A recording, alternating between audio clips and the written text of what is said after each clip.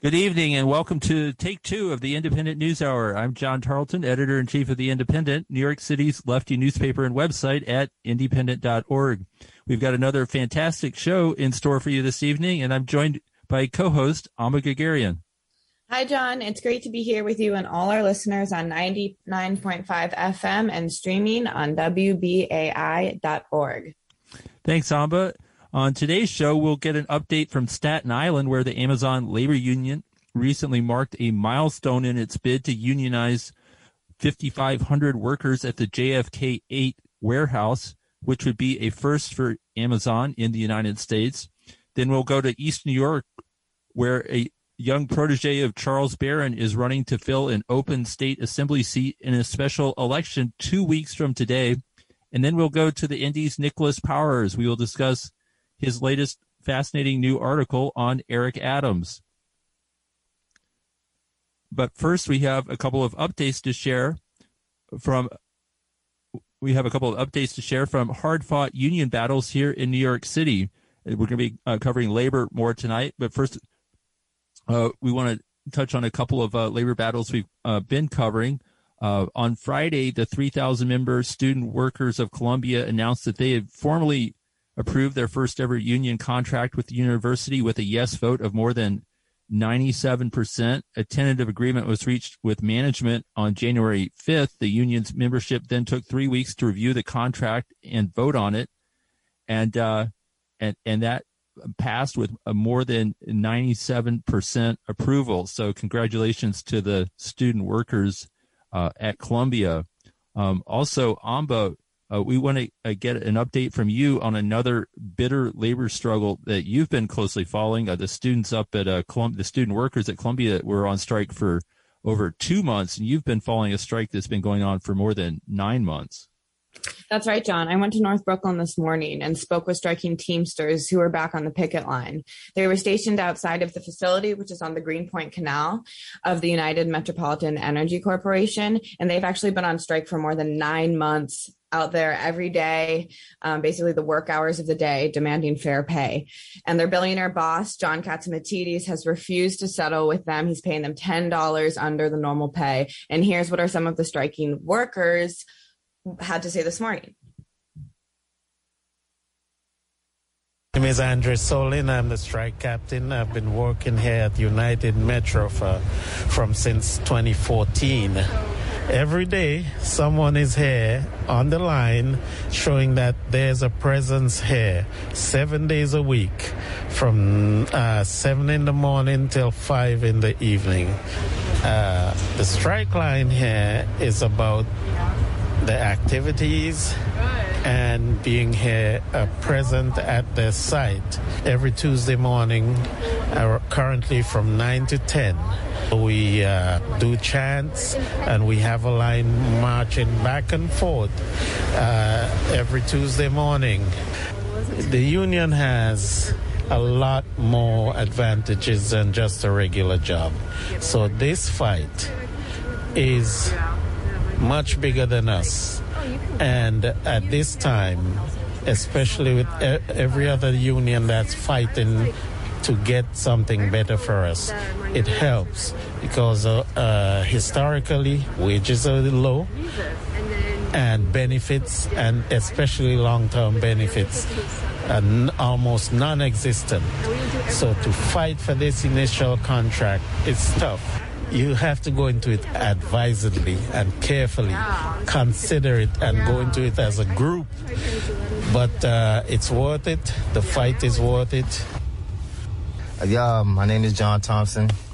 I've been an employee at Metro for going on 8 years. I work in the service department. I'm service mechanic. The reason why we went on strike is because of unfair labor practice as far as the wages is concerned.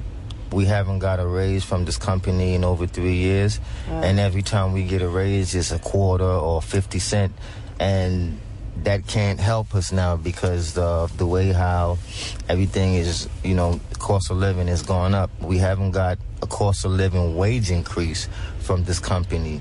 So we went on strike to protest. First, they didn't want us to have a union. We got the union, and they didn't want to negotiate with the union. So that's one of the reasons why we're on strike. Also, we needed better health coverage. The health coverage that we have right now sucks. The hospital don't even take it. My name is Ivan Arizega. I've been a terminal operator at United Metro on 500 Kingsland Avenue for 5 years, and I've been doing the midnight inventory, working from 10 o'clock at night to 7 in the morning for the last 3 years without night differential pay. I went on strike because we want to get paid what the standard industry, and we're being paid $10 below pay.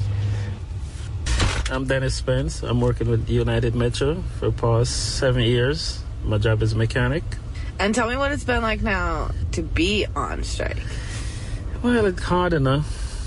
It's hard to get around, get along. No money. Got we out here like 9 months now. Do you have much hope left? Not much.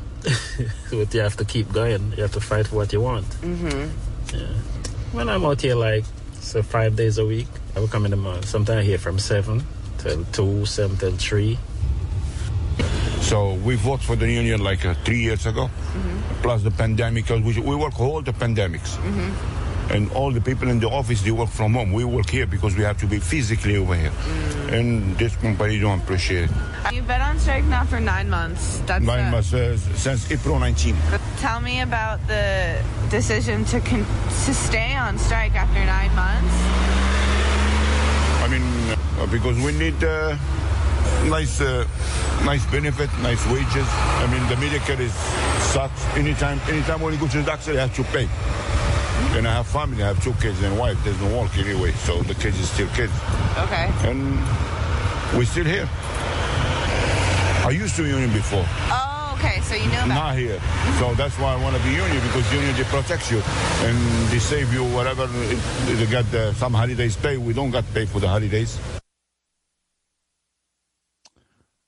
Okay, that was Amba Guerguerian out on the picket line earlier this morning with the striking workers at UMEC. So, Amba, what kind of labor and community and elected official support are the strikers getting? And given how long this has been dragging out, what do the strikers see as their path to victory at this point? Well, Emily Gallagher is the assembly member in that district, and she supports the strike. The problem is that John Catsimatidis is the boss, is a billionaire, and he has a lot of friends in power. The mayor dined with him this fall. They also have a lot of other Teamsters locals that are supporting, as well as Solidarity from UAW, SWC, which is Columbia Student Teachers Union, and then they also have support from Amazon Labor Union, who we're going to be talking to here in one moment. And if you all would like to support them, you could go out to United Metropolitan Energy Corps from 10 to 11 on a Tuesday. And you can follow them on Twitter at TeamstersJC16 or NY Teamsters on Instagram to find their GoFundMe. So we're going to have to leave it there for now. And go to our second segment. On January 26th, the National Labor Relations Board certified that organizers with the Amazon Labor Union have gathered enough signatures at the massive JFK 8 Amazon warehouse to force a union election. This marks only the second time that workers at Amazon have managed to force a union election at their notoriously anti-union employer.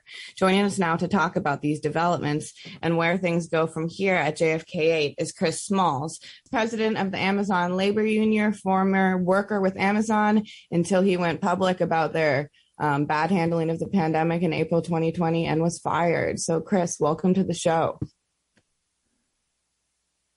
Absolutely. Thank you for having me.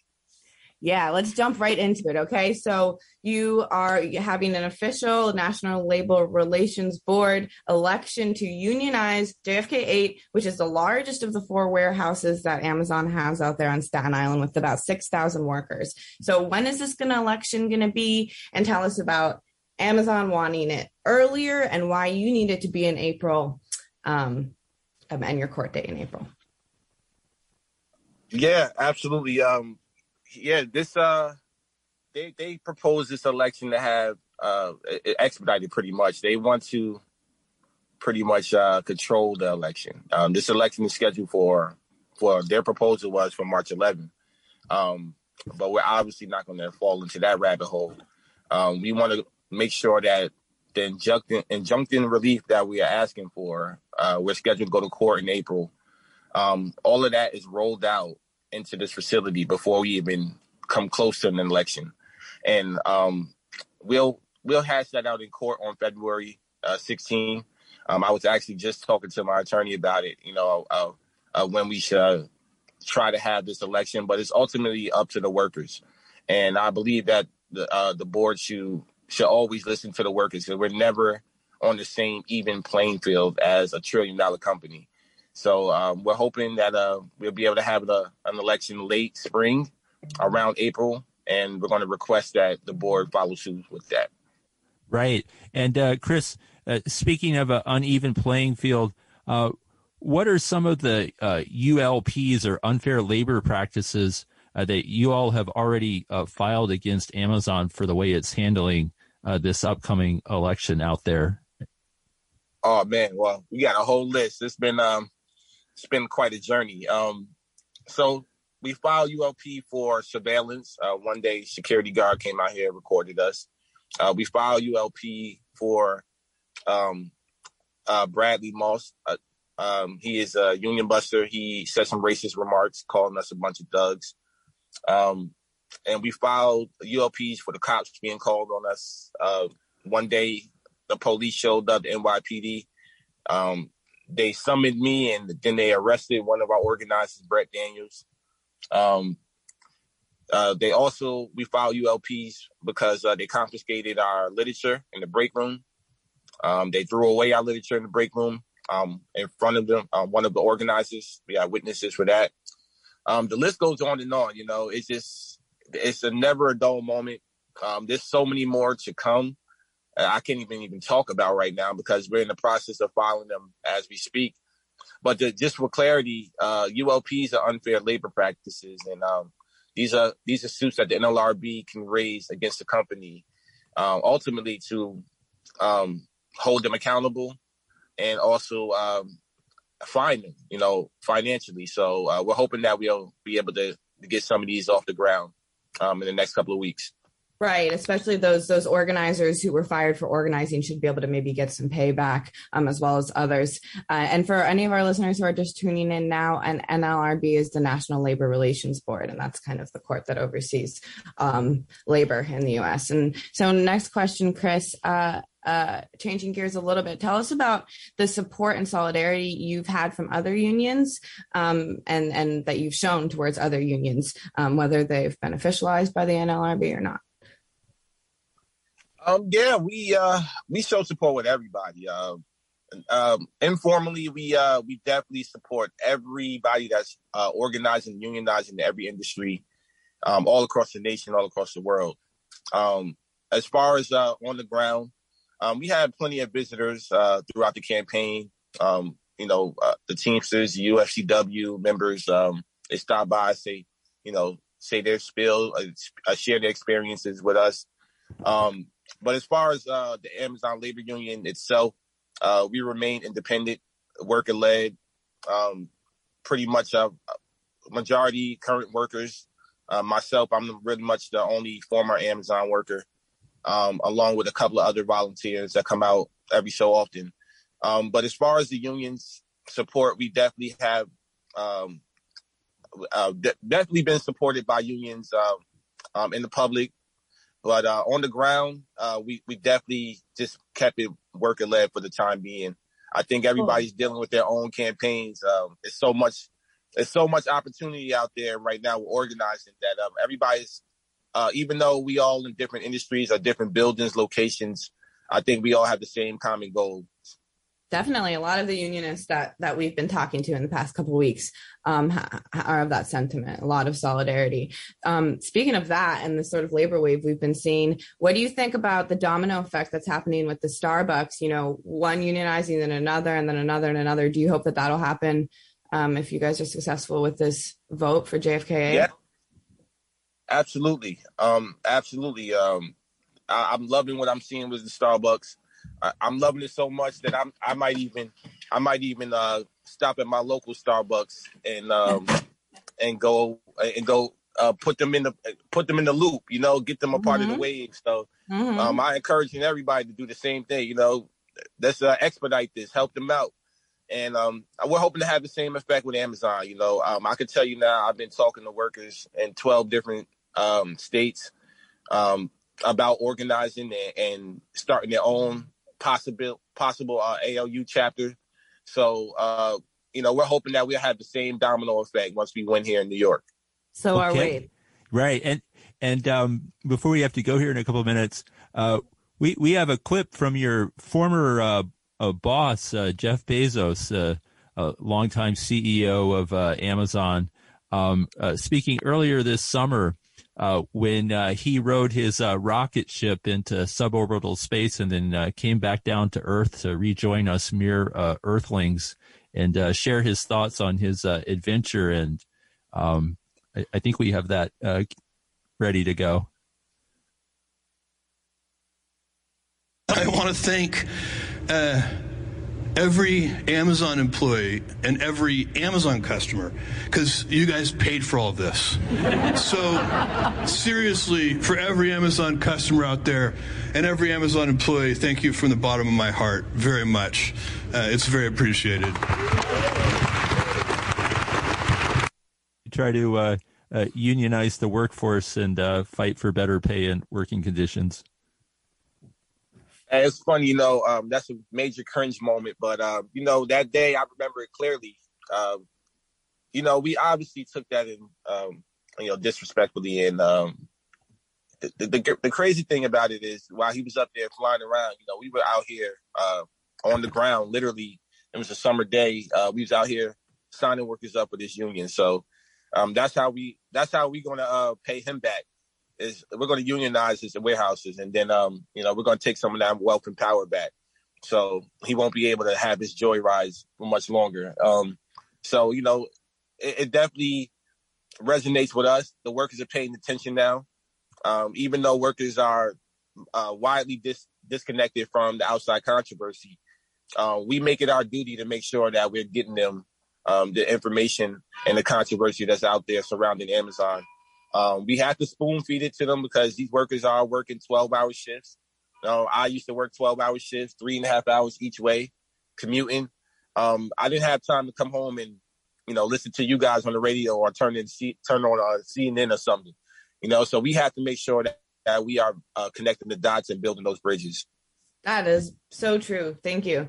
Can you just help us out with one thing? How can people support you? And then we're going to wrap it up here, Chris. Thanks for joining us. Absolutely. Please support us. Donate into our GoFundMe. We're a grassroots worker-led campaign. Every dollar, every penny goes towards our efforts. AmazonLaborUnion.org. Follow us on Twitter at Amazon Labor. Also on Instagram, Facebook, and TikTok at Amazon Labor Union. Myself at @shut_down Amazon. Say that again. At @shut_down Amazon on Twitter. Okay. Thank you so much, Chris Smalls, president of Amazon Labor Union, for joining us on WBAI. Thank you. Union for joining us on WBAI. Thank you. All right. We'll be back with more after this short break.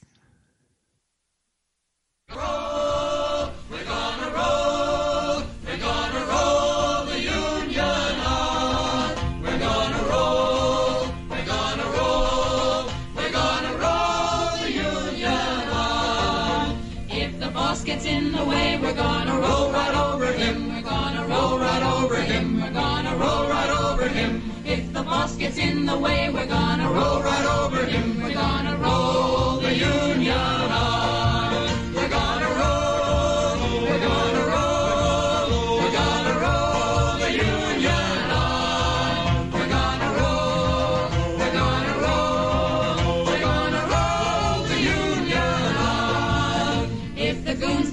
the way, we're gonna roll right over them. We're gonna roll right over them. We're gonna roll right over them. If the goons get in the way, we're gonna roll right over them. We're gonna roll the union on. We're gonna roll. We're gonna roll. We're gonna roll the union on. We're gonna roll. We're gonna roll. We're gonna roll the union on. If the scabs get in the way, we're gonna roll right over them. We're gonna roll right over them. We're gonna roll right over them. If the scabs get in the way, we're gonna roll right over them. We're gonna roll the union on. We're gonna roll. We're gonna roll. We're gonna roll the union on. We're gonna roll. We're gonna roll. We're gonna roll the union on. We're gonna roll. We're gonna roll. We're gonna roll the union on. We're gonna roll. We're gonna roll. We're gonna roll the union on.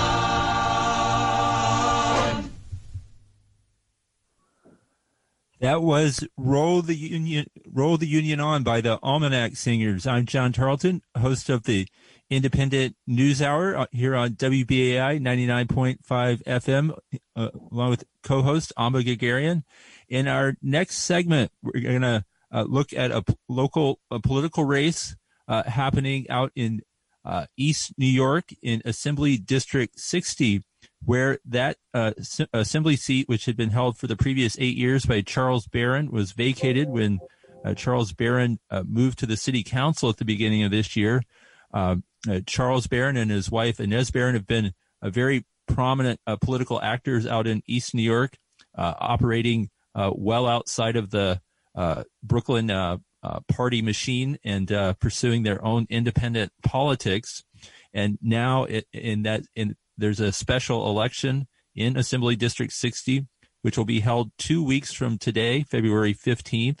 And it's a showdown between Karan Allen, who has worked alongside the Barrons for many years and is looking to continue building on what they've created, versus Nikki Lucas, who is the official choice of the Brooklyn Democratic Party. And so we're excited to hear more about this race out in East New York. Karan Allen, welcome to WBAI.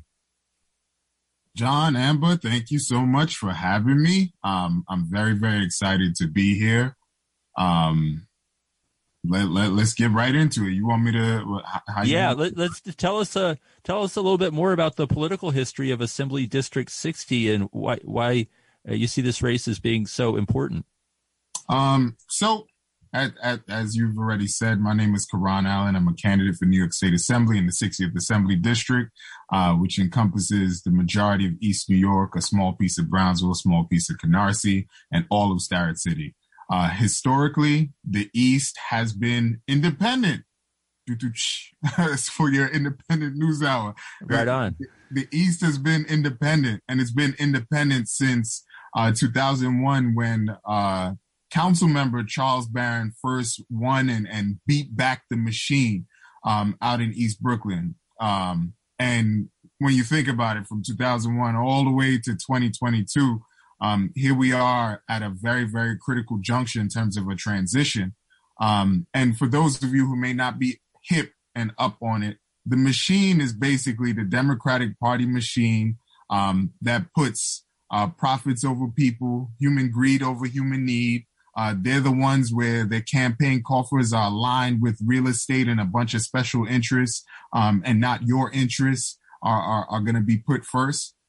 So that's what we've been traditionally up against. And historically, Councilmember Charles Barron has always had an opponent in any race that he's had. They've all been the picks of the county, and they've all lost. Most of these folks, if not all of them, all they're known for is running against the Barrons. And when I say Barrons, you were also talking about former council member Inez Barron, who've essentially held down local politics on the city and state level in the neighborhood keeping East New York independent and away from special interests and really putting the people first. Yeah, can you talk a little bit more about what you see as the accomplishments of the Barons over the last 20 years and the larger movement that they've built up that you've also participated in?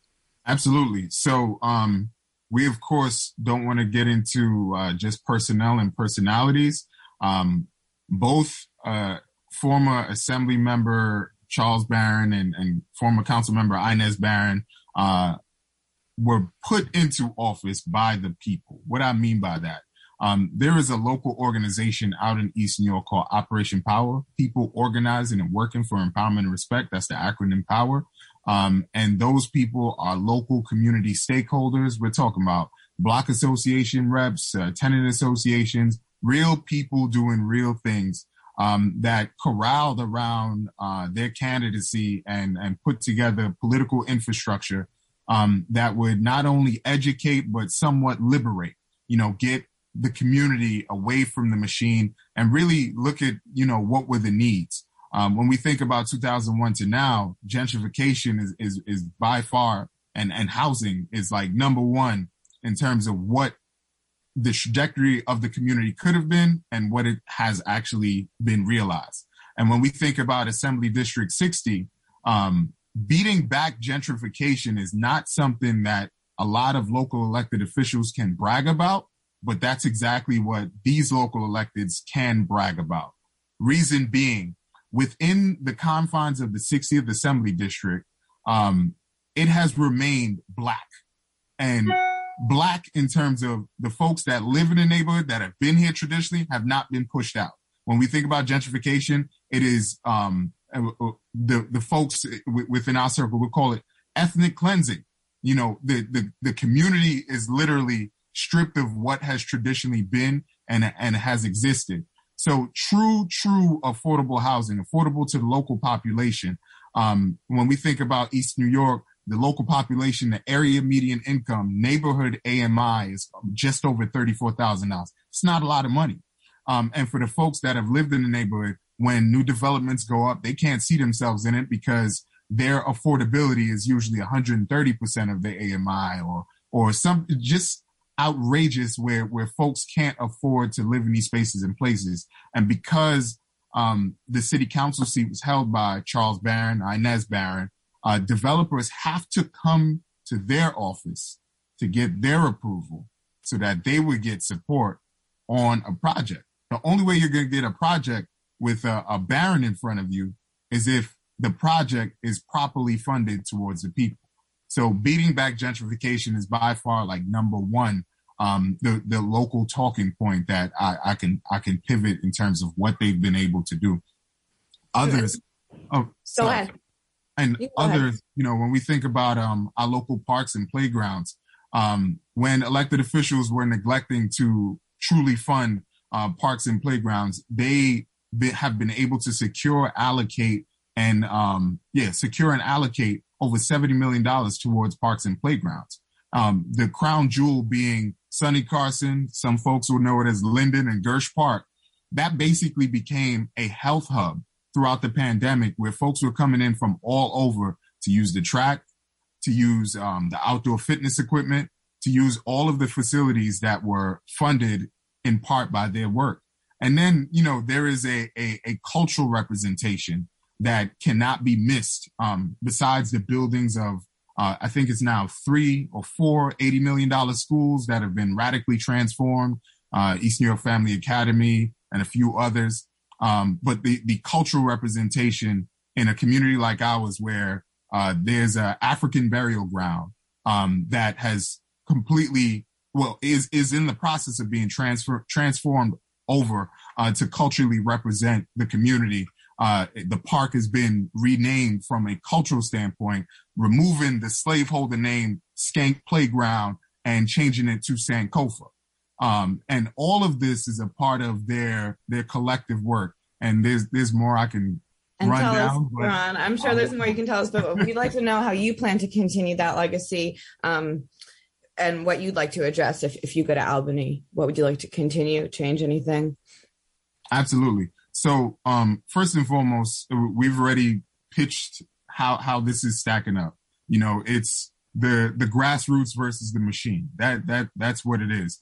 And due to the fact that Mr. Barron has been in Albany for the past 8 years and previously held by Assemblywoman Inez Barron, there's been a radical voice in the state legislature for over 10 plus years in our community. That radical voice has had a hand in carving out what would be real wins for the local community, whether it's getting cameras in the NYCHA developments or the Dr. Martin Luther King Scholarship, being able to support students' non tuition costs. You know, when I make it to Albany, my hope is to continue to be a radical voice in the state legislature, but also passing radical policy that makes a difference in the lives of community members. One being single payer and making sure that everybody has access to health care. You know, while the assemblyman was the assemblyman, I worked at the local community board, and we held a bunch of forums around particular issues that we would like to see passed. Single payer being one of them. Having all of the seniors that we could muster. This is pre-COVID, when folks could just gather in the room and we could have them really, you know, take in the educational, the political education that we were trying to promote. So that, of course, being one. Universal childcare. I'm a father to a 5-year-old. You know, from the time you have a child, it becomes very, very expensive for them to be taken care of, and the expenses keep coming. I think the parents that are on the call laugh at that, but it is a very serious thing. It could be. Our next guest has a small child, just a little bit younger than your child. So, yeah. So this has been an entire ordeal. So that being another, wanting to make sure that if my son and other community members choose to go to higher education, that it's free for them, free like it used to be. We're talking about CUNY and SUNY. These are some of the things that we want to make sure to advocate for and to realize. And in the state legislature, of course, you have a bully pulpit to make sure that affordable housing is truly affordable. And the state hasn't done enough to make sure that community land trusts are a part of the fabric of creating true affordable housing. So these are just some of the things that I want to make sure to realize in keeping the radical voice in the state legislature, and not just switch up subsidies that were given away to developers for many, many years, but really switch the subsidies to the people where it should be, and to really support all working class folks of the state. Right. We're gonna go to a clip of Charles Barron speaking in a moment. Now, one thing that's interesting, when he went to Albany 8 years ago, he was the only self-declared socialist in the state legislature. We've had a number of Democratic socialists elected, 6 now in Albany. Do you envision being able to work with the other socialists that are up there? I mean, Charles Barron was sometimes known as a somewhat iconoclastic figure. Yeah, I would say that he was also able to work with some folks as well. And I foresee myself working pretty well with the socialists that are already upstate, advocating for some of these same policies that would make the difference in whether people are just surviving or thriving. Great. And so we have a clip here from when Charles Barron was in his first term in the Assembly in 2015 from an interview he did with the Brooklyn 45 television channel. Giving his take on gentrification and its causes. We're going to take a listen, and then I invite your thoughts as well. Gentry, they should call it regentrification. They want to come back. Remember that time when they gave us the inner cities? They said, y'all could have Brooklyn, you could have Harlem, we're going to Long Island. we're going to the suburbs. And then when the economic crises came and they began to have difficulties getting to their business and paying all of that oil, gas, and all of the stuff to get to their business, now they want to come back. So it's really regentrification. And the way they do it is through housing policies. Integration and diversity, those are trigger words for white people wanting to come back and control our neighborhoods after we built them up and after we have them and held them down during hard times. Now they want to come back and talk about gentry. Let's not forget that. The elites, the upper class wants the neighborhoods back. Karan Allen? Yep. You want reaction? Any additional thoughts? Yeah. So context. In 2015, there was a rezoning plan for East New York. East New York was number one in de Blasio's, list of neighborhoods. And the East New York is massive, just so everybody has context. The portion of East New York that had the most amount of land for where the plan was going to fall is actually just outside of the boundary of the 60th Assembly District and the 42nd Council District, where both Mr. and Mrs. Barron were the local leaders.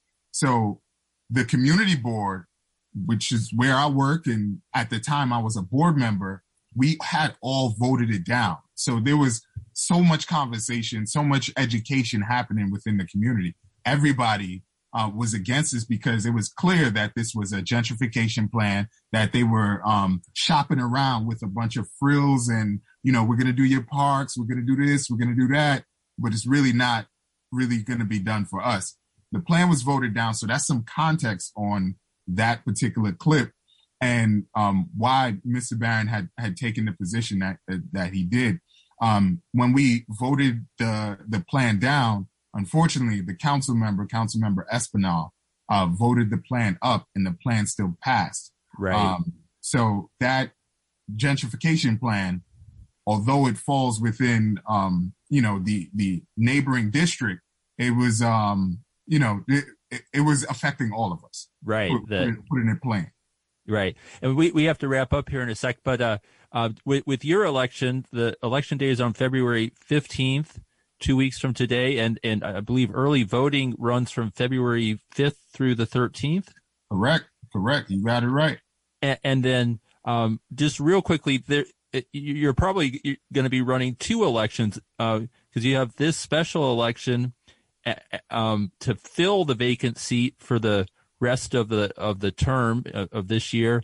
But there's a Democratic primary in June to choose the person who will hold the seat going forward, starting in 2023. So I guess you got a bit of a marathon here. And it is a good thing that I am a runner. Just this past Sunday, we paid homage to, we as in Black Men Run New York City, we pay homage to Ted Corbett, who is the father of long distance running, Black man. We ran 31 miles to his old home. But that's an aside. The special election is February 15th. I will be running on the Working Families Party line. Just got to make sure folks got that clear. On the Working Families Party line. The working family man on the Working Families line. So folks need to understand that election is just for the rest of this year. Just for 2022.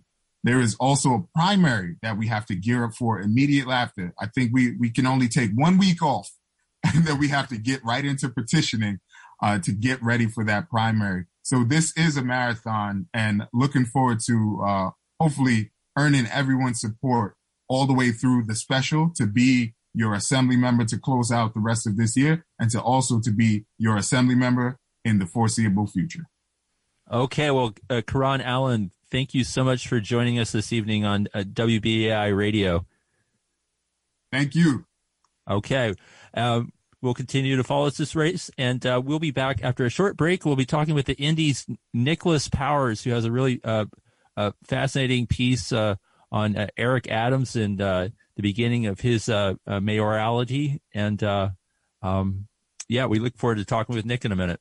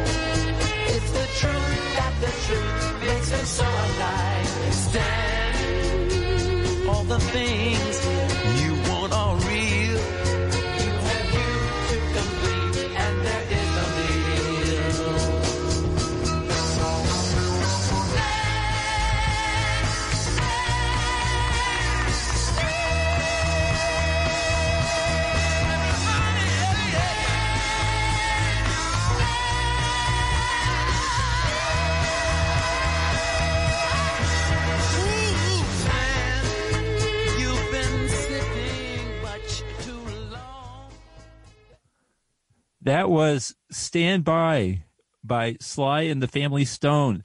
I'm John Tarleton, host of the Independent News Hour, here with co-host Amba Gagarian, and on WBAI 99.5 FM, your community radio station here in New York.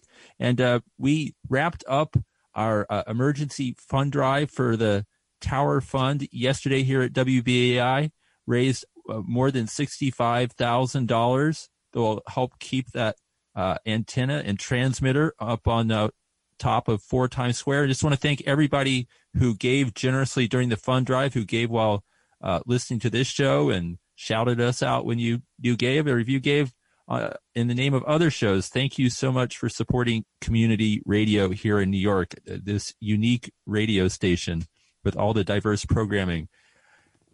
So now we turn in our final segment. President Joe Biden will travel to New York City tomorrow to discuss policing and public safety with Mayor Eric Adams. Biden has vowed to pour resources into putting more cops on the streets in New York City and other cities and towns that have seen an uptick in crime since the COVID pandemic began. Adams has had a whirlwind first month in office, and like Biden, he is eager to be seen as aggressively tackling crime. In his latest article, Indie contributing editor and Eric Adams voter, Nicholas Powers, does a fascinating job of exploring the political and cultural sources of Adams' deep popularity in the Black community, what left activists have failed to understand about Adams and his supporters, and how our new mayor has already begun to betray his working class supporters in favor of his wealthy backers.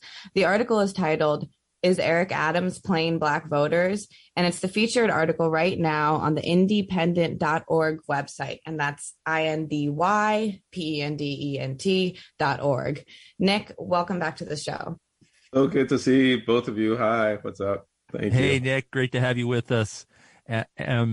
So in your article, you write, quote, one of the surest ways to succeed in politics is to tap into an underlying highly charged dream. How does that apply to Eric Adams? Yeah, when Eric Adams stepped into the spotlight, he also filled a very deep unanswered need. And the deep unanswered need was, bullet-pocked, scarred and scared communities of color in New York wanted safety, but they didn't want racist policing.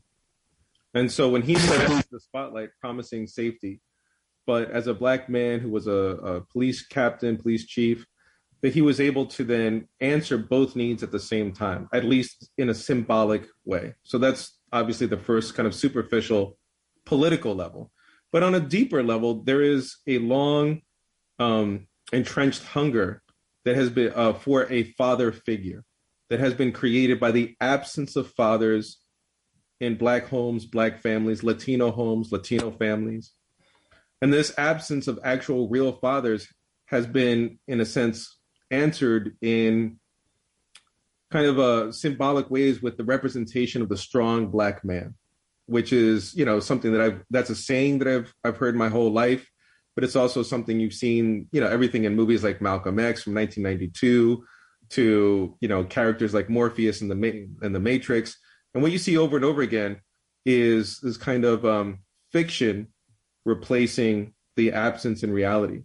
And so when Eric Adams comes in and he presents himself as a strong Black man, that he answers, many levels. On a political level, he answers the need of communities of color that have been deeply wounded by crime, but don't want the racist policing. But he also answers a deep cultural hunger to see a Black man, in a sense, kind of come home and set the house right. Right. And Nick, what do you think that the left has failed to understand about this appeal that Adams has? And why does it not understand only about Adams, but about the lives of many of his supporters who chose to vote for him? Because what Adams did is he exposed that there is a widening gulf between, I would say, either the BLM rhetoric of, and it's a good analysis, looking at the structural racism and also policing and housing, et cetera. And I think what the left misses is that people of color who are working class and are dealing with crime need answers and solutions now. And when they hear terms like abolition, or defund the police, it doesn't make them or us feel safe, because it sounds like you're taking away the one thing, the one kind of force that has a double-edged function in our lives. Yeah, the police hurt us. Yes, the police stop and frisk us. Yes, they make us feel tons of shame. And they also kill unarmed innocent people. But they also keep me somewhat safe from people who are mugging, from people who are rapes. They keep me safe from murders to a certain extent. In other words, they provide at least some level of protection that people cannot give themselves. And so when they hear abolition, even though I think some of the technical policy ideas are very good, it just rubs folks the wrong way, because they're like, how is this? You're taking away the one thing that's going to help me stay safe in the streets. So I think that there's a deep cultural disconnect between, I would say, finally, a college-educated, SAT-speaking left and a working class that speaks street and needs answers now, not in some kind of foreseeable future.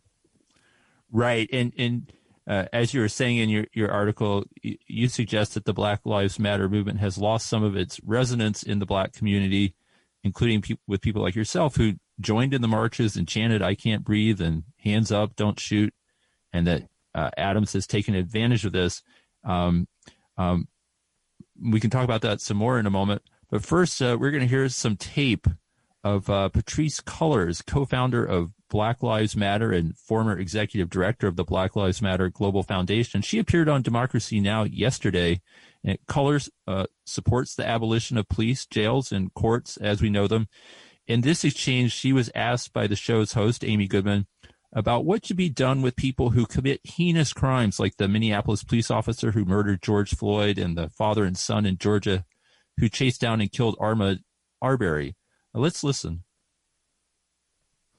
So let me just ask a quick question that might be confusing for many.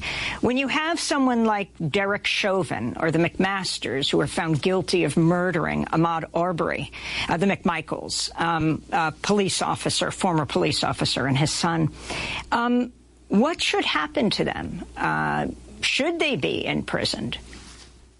It's a good question, and it's a question that many abolitionists are thinking about and talking about. But I want to say that abolition isn't devoid of accountability. And so when we talk about abolition, we don't say that we aren't holding people accountable for harm that is caused.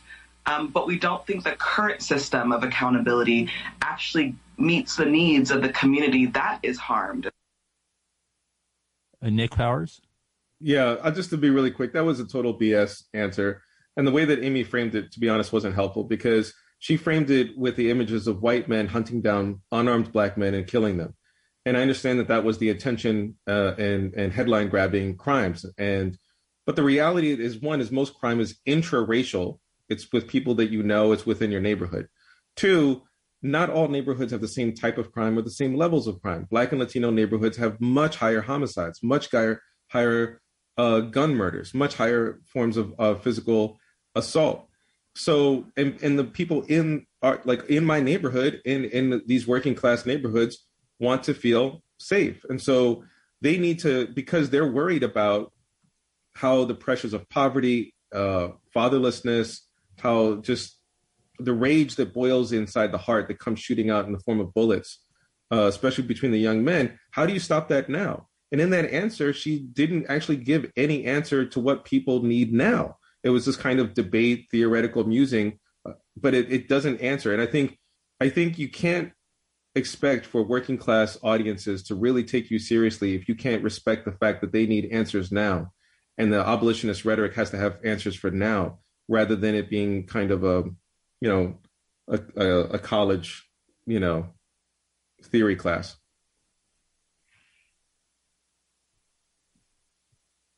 And so where does this all lead, Nick? I think what's going to happen is that the next movement has to going to probably catalyze around not just protecting us from criminals, but protecting our children from becoming them.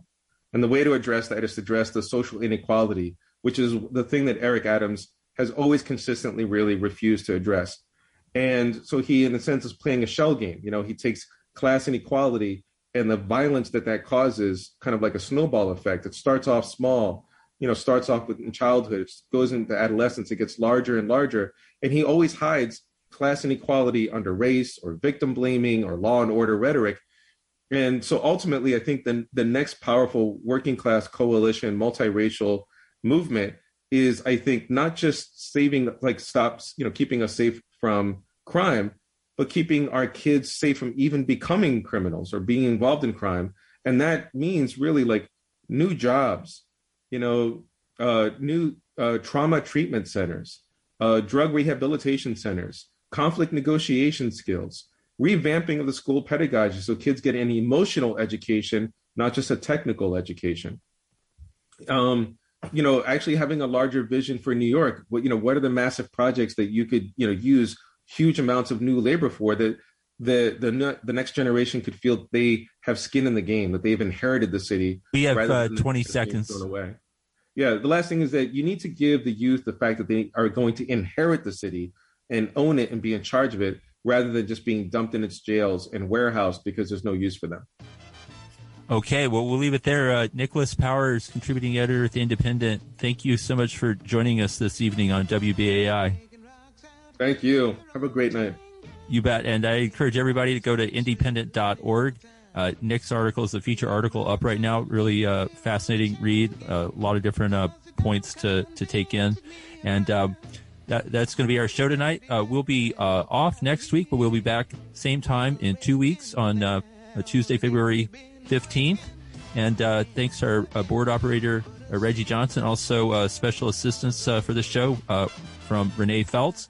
And Amba, you do almost all of our musical selections. What do we got for our musical outro? Tonight, we're back with Miss Simone, Work Song by Nina Simone. In the store, hold it steady right there while I hit it. Well, I reckon that ought to get it. Been working and working, but I still got so terribly far to go. I heard the judge say 5 years on chain gang you gonna go. I heard the judge say 5 years of labor. I heard my old man scream, Lordy, no. Hold it right there while I hit it. Well, I reckon that ought to get it. Been working